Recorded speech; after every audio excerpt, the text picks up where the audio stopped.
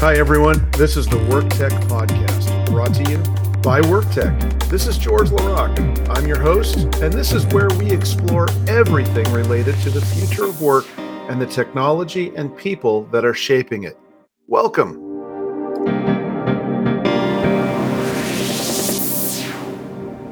Hi, everybody. Welcome back to WorkTech. I'm George LaRocque, and we've got some industry deal news for you. Gigged.ai recently announced a seed round of 1.6 million British pounds. It's just under 2 million US dollars, which brings total funding to just under 3 million US.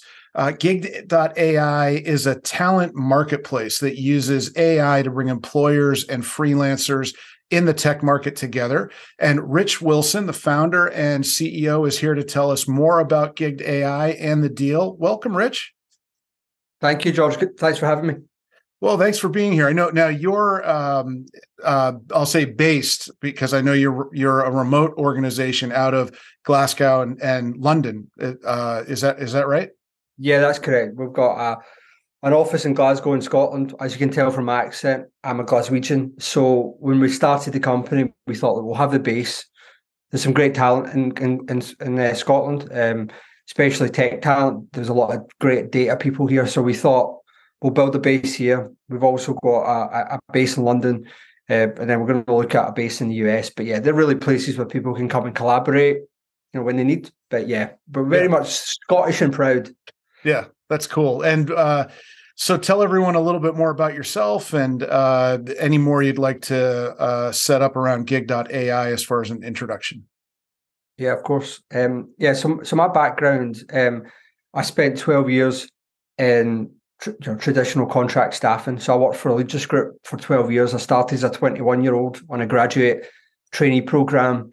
Was a pretty good tech recruiter. I was only a recruiter for 8 months, and then I was promoted, into a leadership role, and then had an amazing 12 years. I helped build TEKsystems brand, here, spent some time in the US, while Aerotech was growing, while the Allegis Group Services brand was growing. So, I had a great opportunity to work with, some great leaders, and Steve Bisciotti, Jim Davis, Todd Moore, and Sean Subdal from Aston Carter. It's just an amazing group that I worked with, that I learned from as a very young man. And I spent 12 years very much building, contract staffing programs and very much SOW programs. That's probably where my specialism was very much working with large organizations, whether it be systems integrators or banks, and building statement of work programs to provide large number of contractors, but under an overall deliverable or an overall statement of work. After 12 years, I decided, I'd probably worked very hard for 12 years. I kind of needed to go in a different direction at that point in my life. And I then joined the Data Lab as a volunteer, which is Scotland's Centre for Data. And that was where I really started getting really intrigued about data science, automation, a lot of what was going on within conversational AI. That really piqued my interest. And it was just something I'd done because I was needed to do something. And then I spent a great 2.5 years at Gartner, working with CIOs and CEOs, around every topic from digital transformation, whether building data strategies, but the one that I kind of always get closer to was future work, and specifically, internal mobility systems, talent platforms, how to look at different ways to hire, resource instead of just traditional perm or contract, right? Yeah. So, that was kind of my background, and that's what shaped a lot of the, all of those 15 plus years really built the foundation of what we're doing now. Yeah. And how would you frame, Gigged.ai when you say, you call yourself a talent marketplace? How is that different from other marketplaces, or just, what's your approach in this marketplace concept? Yeah, you're right. There's obviously within the whole kind of talent platform ecosystem, it's obviously a growing place. You've got your Upwork, Fiverr, TopTal. There's obviously some established players there. which is obviously growing. Where we really seen the focus was, and this is where the staffing side came from, our focus was how do you take a lot of the things that traditionally people do really well within the staffing world, right? How do you qualify a really, really good rec, right? Or qualify a really good SOW? How do you ensure that the right people are matched in time?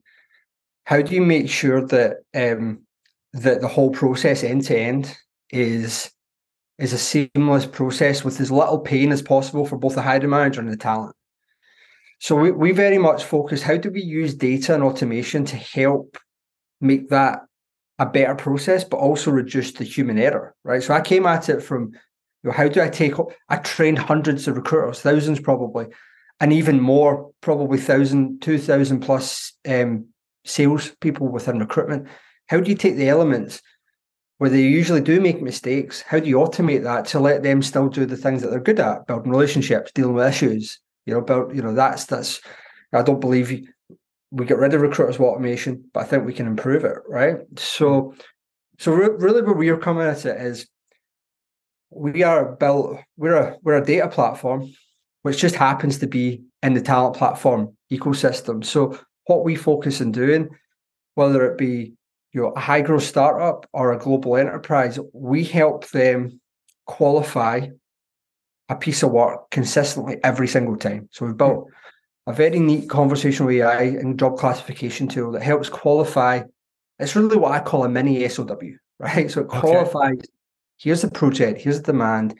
It'll ask various questions based on what you've said. You don't need to be really techie to get it either. So it'll respond. And then it'll match to different talent pools. And this is the bit that I think is really cool of what we do. So if you're a small company, let's say you've got 4 employees, we'll help you qualify a defined piece of work and then match you to a freelancer. But we say open talent, that freelancer could be a side gigger, right? Perm, and doing some stuff in the project, which is obviously growing. They could be a full-time freelancer. They could be someone who's just graduated and looking for more experience. So we've built an open talent pool of pre-vetted talent that will be matched to that straight away, right? So, and then the whole thing is seamless, right? So in that respect, it's a freelance talent platform, right? But how we differentiate it is we spend more, our technology focuses on the quality of the gig and the quality of the match.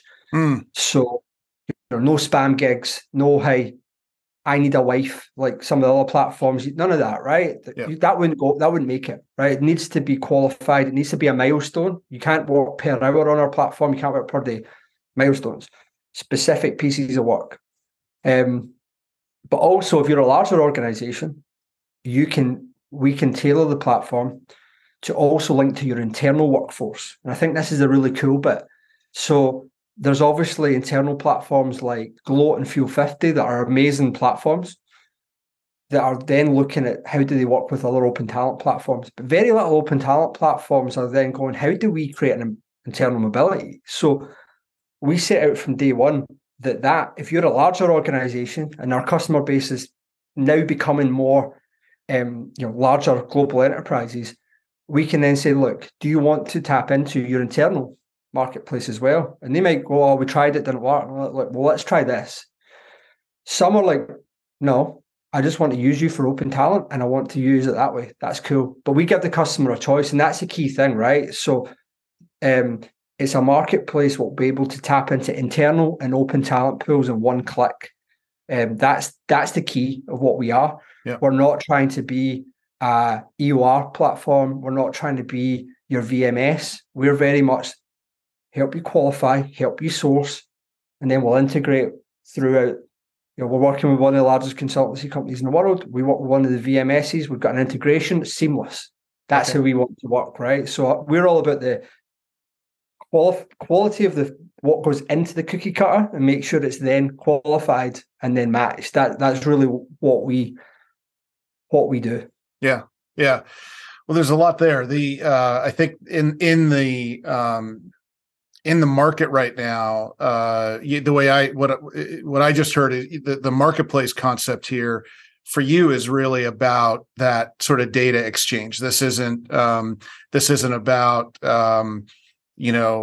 posting jobs and waiting for responses. It's about standardizing on a taxonomy and an understanding of the job, and doing the same thing with the talent, and then looking internally and externally. That's sort of we look at the trend right now, that when we talk about talent marketplaces, it gets confusing for a lot of folks because there are three or four. This sounds like both an external and an internal platform that is bringing external talent in, but you're also, really the focus is on the match. It's on the match. And is that all tech, or are you all tech? Okay. And it was a difficult build, right? So you're right. There was taxonomy. It was conversational AI. It was a tricky build, right? We spent nearly 2 years on the build. We were lucky that we have been backed very early on, because of our background. So my co-founder and CTO was a freelancer for 12 years. He was trying to he built his own platform. He was working on major banks, Lloyds, Royal Bank of Scotland over here. Yep. And he was that frustrated about how they hire contractors. He's like, I'm going to create my own talent platform to find freelancers for short, sharp pieces of work, right? And then that's how we knew each other, and that's how it worked. But the build was difficult. We had to obviously find a customer base and a freelancer base that was happy to work with us during the whole experience. We've done a lot of work with user testing to really, test the hypothesis often. We were backed by Innovate UK, first of all, which is the UK's innovation arm. So they help fund the initial AI build. Yeah. Scottish Enterprise, which is Scotland's kind of venture, government money, but to help. They backed us as well, as did some of the kind of early stage VCs. So we were backed quite early on. Also, our first, Scotland's actually becoming a bit of a hub for data. So some data scientists, our chairman John, they had sold their company to Dentsu, so multi-billion-dollar company. They'd built a data science company. They were our first investors because they really believed in what we're trying to build. So we had some genius data scientists in from day one, working alongside the recruitment guy, me, and the freelancer Craig, to really build the thing. But it was a pain, and we've just re-platformed it now and taken all the key learnings and all the technical debt and eradicated it, which was painful. Yeah, I bet. But we believe that we could have went out and started to just get some fees, place some people, and really just generate some revenue, i.e. old school recruitment, right? I've still got enough contacts and enough relationships. We could have, but we made a conscious decision to really automate as much and create as much of a self platform as possible, right? So a startup can go onto our platform, sign up, hire, and not have to talk to anybody. Now, an enterprise can too, but they tend not to do that, right? Because they want, you've got procurement, you usually need to figure out who's their VMS, how do we integrate with that VMS. But in theory, if they had procurement on board, they could just go up and use the platform and use it as simple as possible. And that was, as well as the automation or the data part or platform, the other thing we're maniacal about is UX, right? How do we make this? I always say to my product team, I've got an 8-year-old daughter. I said, my 8-year-old daughter needs to be able to work this platform. And that is always what we go back to. So, and we were lucky. We were brought into the Edinburgh University, one of the best places for data science. So Amazon hire all their data science PhDs from the University of Edinburgh, and we were accepted onto their AI accelerator in 2021, and that was an amazing experience for us to really build working with geniuses. And we also met a design company who then became an investor in us, who are just geniuses in UX. So we've been lucky to be able to pull in a lot of people at the right time to get it built. But that was a long answer. But yes, it's fully automated. Yeah, that's great. And I've got an 8-year-old daughter too, and she's not my first, to come through. And the fact that you did this while you're with an 8-year-old, good on you for taking the leap and for the success. But so I know that demands a lot of you as well. So Let's talk about the deal a little bit. Sure. The timing of the deal. It's a challenging time right now to be raising funds. I mean, there's still money out there. You were successful, but I'm curious what was happening in the market or at Gigged.ai that made this the right time for this round. Yeah, great question. I think in hindsight, the timing wasn't great. Like we're really happy where we're at. We've got a good partner in here, great team. But we done a pre-seed round. So we quit our jobs. I quit Gartner. Craig quit his job in July 2021. So at that point, we were very early. You know, we had kind of built an MVP would be a strong word. We'd create a working beta that had basic AI in it, and it did work. But we launched it, and we launched it with a $500 billboard, right, and a bit of help from John Younger. You may know the godfather of the freelance revolution, as he's calling himself. Oh yeah. So that kind of got some early exposure in Forbes, and we had started to build a little bit of client base. So by the summer of 21, we're like, right, let's go all in. Let's do this. So we obviously we didn't really have any money in the bank. Me and Craig had put our savings in with a little bit of grant money, but we're like, you know what? Let's do it, right? So my wife wasn't over the moon. My 8-year-old didn't know at the time, but we thought, right, let's go for it. So we were lucky very quickly. We got pre-seed funding from one of the UK's kind of really great up and coming venture firms called TechStart Ventures. So they backed Desana, who are a future work company. They backed some really cool Equitas, which is an interview. So they've kind of backed some early ones. We always said, like, we'll have about 18 months runway and then we'll raise again. So that's hence we ended up doing this deal, right? So come the summertime, we were like, right, that's us around time. Let's raise now and we'll have it done by Christmas. Now, we did get that done, but our plan always was, hey, let's raise in the US first, right? So we've done a pre-seed. So I spent a lot of time in the States. It looked like the raise was going to happen really quickly, and then in June, July in the States, and then obviously that was when the VC world changed. Yeah. Obviously, the FTX kind of really had an impact with that as well. So thank you to them, and So all of a sudden, the US market was going, hey, look, unless you guys are here full time, like, love what you're doing, but not right now. So we had to go, right, you know what, we're going to have to do plan B. And the plan B was like, let's go and look in the UK and European market. So we were lucky that we'd obviously build some decent PR. You know, we're quite noisy, right? We'd like to tell a story. You know, I think as a startup, you got it. So we were able to go back and talk to, you know, a number of VCs, and we had 3 or 4 term sheets. So, and we were able to choose the one that we felt, you know, was the best one. And, you know, which is Par Equity, which are Scottish based. They had big success in the US recently. They had bought, they'd invested in a company called Current Health, which are a Dundee based, and they sold to Best Buy in a 300 million plus deal. They've had some real successes recently. Also, their chairman he's been in recruitment many years. He sees where things are going.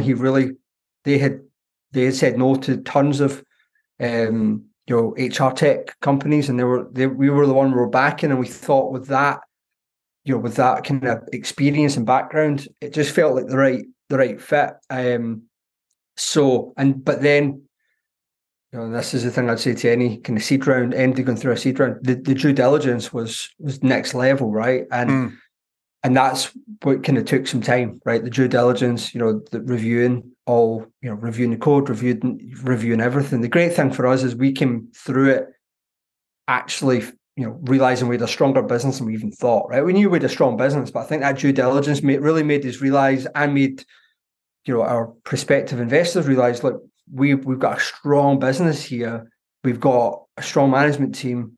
We've got strong technology. We've got all the key components. So it definitely wasn't a purpose, right, to raise through, you know, a difficult time, because the pre-seed that we done, that took a month, right, maybe 6 weeks. This one, start to finish took probably 6-7 months, right? Yeah. So, and obviously that's time away from the business, but yeah, look, we were over the moon to get it done, and we brought in some new investors, some high profile investors in the UK ecosystem. So, yeah, great to get it done, but yeah, it was difficult, definitely difficult. Congrats on getting it done. And I think, for all the founders, especially early stage that might be watching, you one of the key things that you talked about was, you had a plan. And, in order to raise at the end of the year, you were starting, earlier in the spring, summer.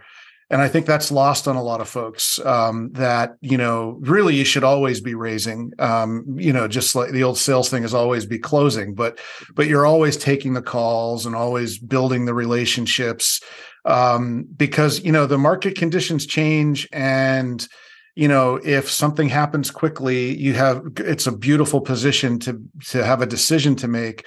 But in this case, it took longer, but you ended up being where you needed to be. So good on you for that as well. I talked to a lot of early stage founders who don't account for that sort of potential time. So that was very smart on your part. So now you've got the funds. What are your plans now, other than global domination? What's the what are you going to do with this round? I think very much evolution, not revolution, is the way we're looking at this, right? So, I've been lucky that I've built teams before.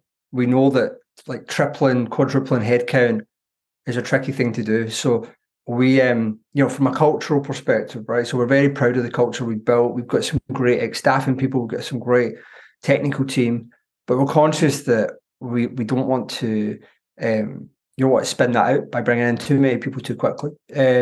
So for us, won't surprise you to hear, we brought on a lot of freelancers, right? So we've, instead of going crazy and extending our burn, we've hired 2 new account executives, who I'm really excited to come in and work with us. But that's the only headcount we're adding, right? So we're not going to go and add another 10, 15 people. We have brought in a CMO on freelance who worked with a multi-billion-dollar company recently, business to business. We also have brought in a consultant in the US, who I know from my time at Legis Group, who is a go-to-market specialist, because there's a huge play for us because we built data first.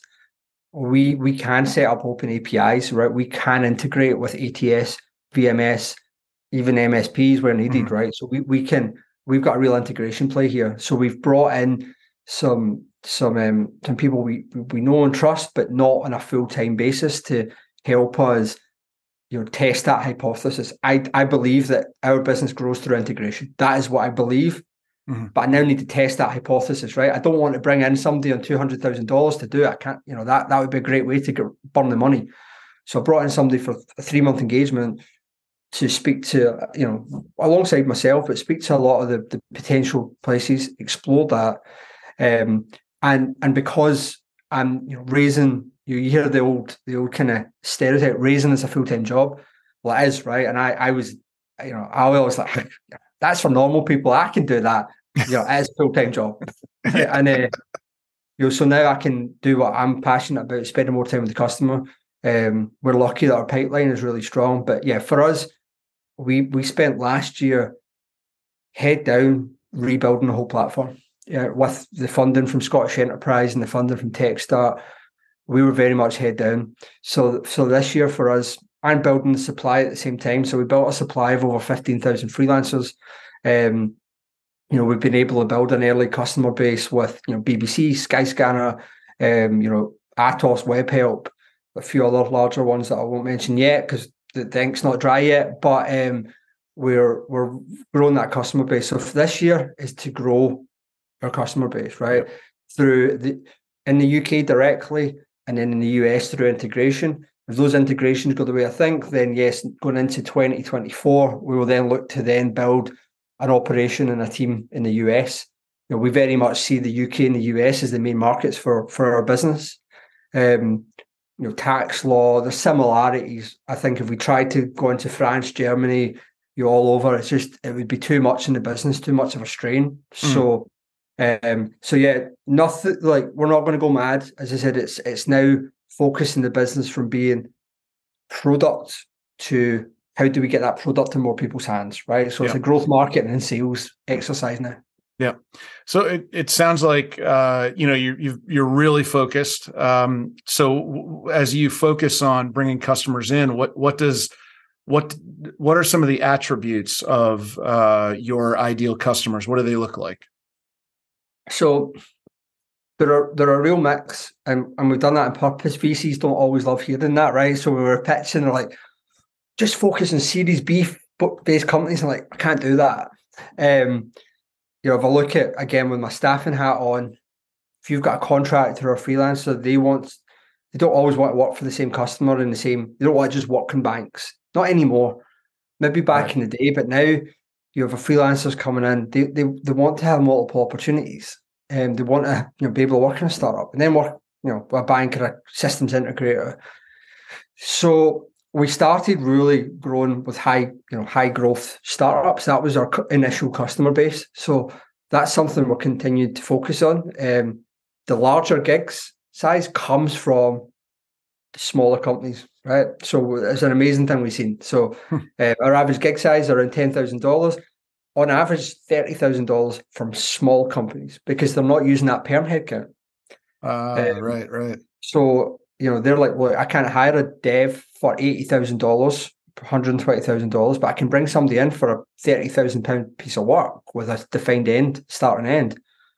The larger companies are using it for smaller pieces initially, right? Whether it be, I need a bit of UX, I need a bit of copyright done here. And part of the reason we took the funding, George, was that we always knew enterprise customers would be our view. So that's happened quicker. And where we're seeing the big kind of the sharpest intake in new customers has been systems integrators. So your larger tech consultancies who are getting more demand from their customers because of that perm headcount is not just going through contract and freelance, it's going through SOW or consultancy, right? It's going from OPEX to CAPEX. Yeah. That CAPEX budget is then meaning that they then need to hire from different pools. And a lot of their contractor programs, their MSPs and VMSs, still take them 3 months to get a contractor. So there's now this view of, and we call it direct sourcing. If you direct source through a talent platform, you could get a gig worker engaged on a deliverable straight away. And that's the trend we're seeing, and we're leaning into that trend, right? So instead of maybe selling to all the banks, we can work with the banks through the systems integrators because we're not precious about who the end customer. So we're leaning into that.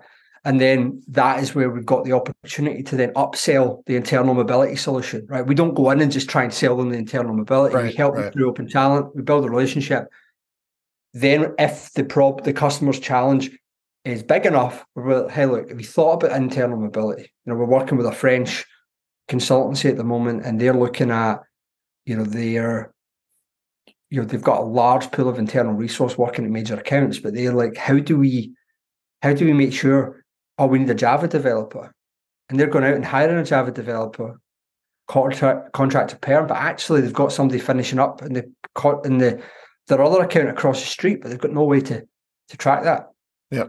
And then that turns into, they do a few of them, and then like, we don't have MD in-house. Who have you got in your open talent? And then for us, it creates the best of both worlds because they're using this for the internal, but also they're using this for the open. And that's how we see our business is going to grow over the next kind of 24 months. Yeah.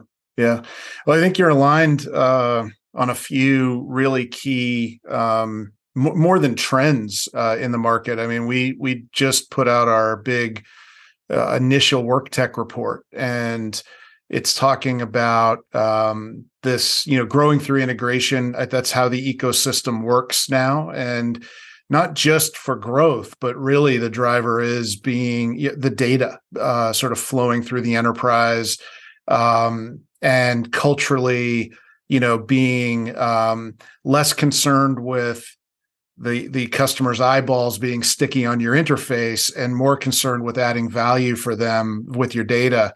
where they need it, when they need it to make better, decisions. The whole,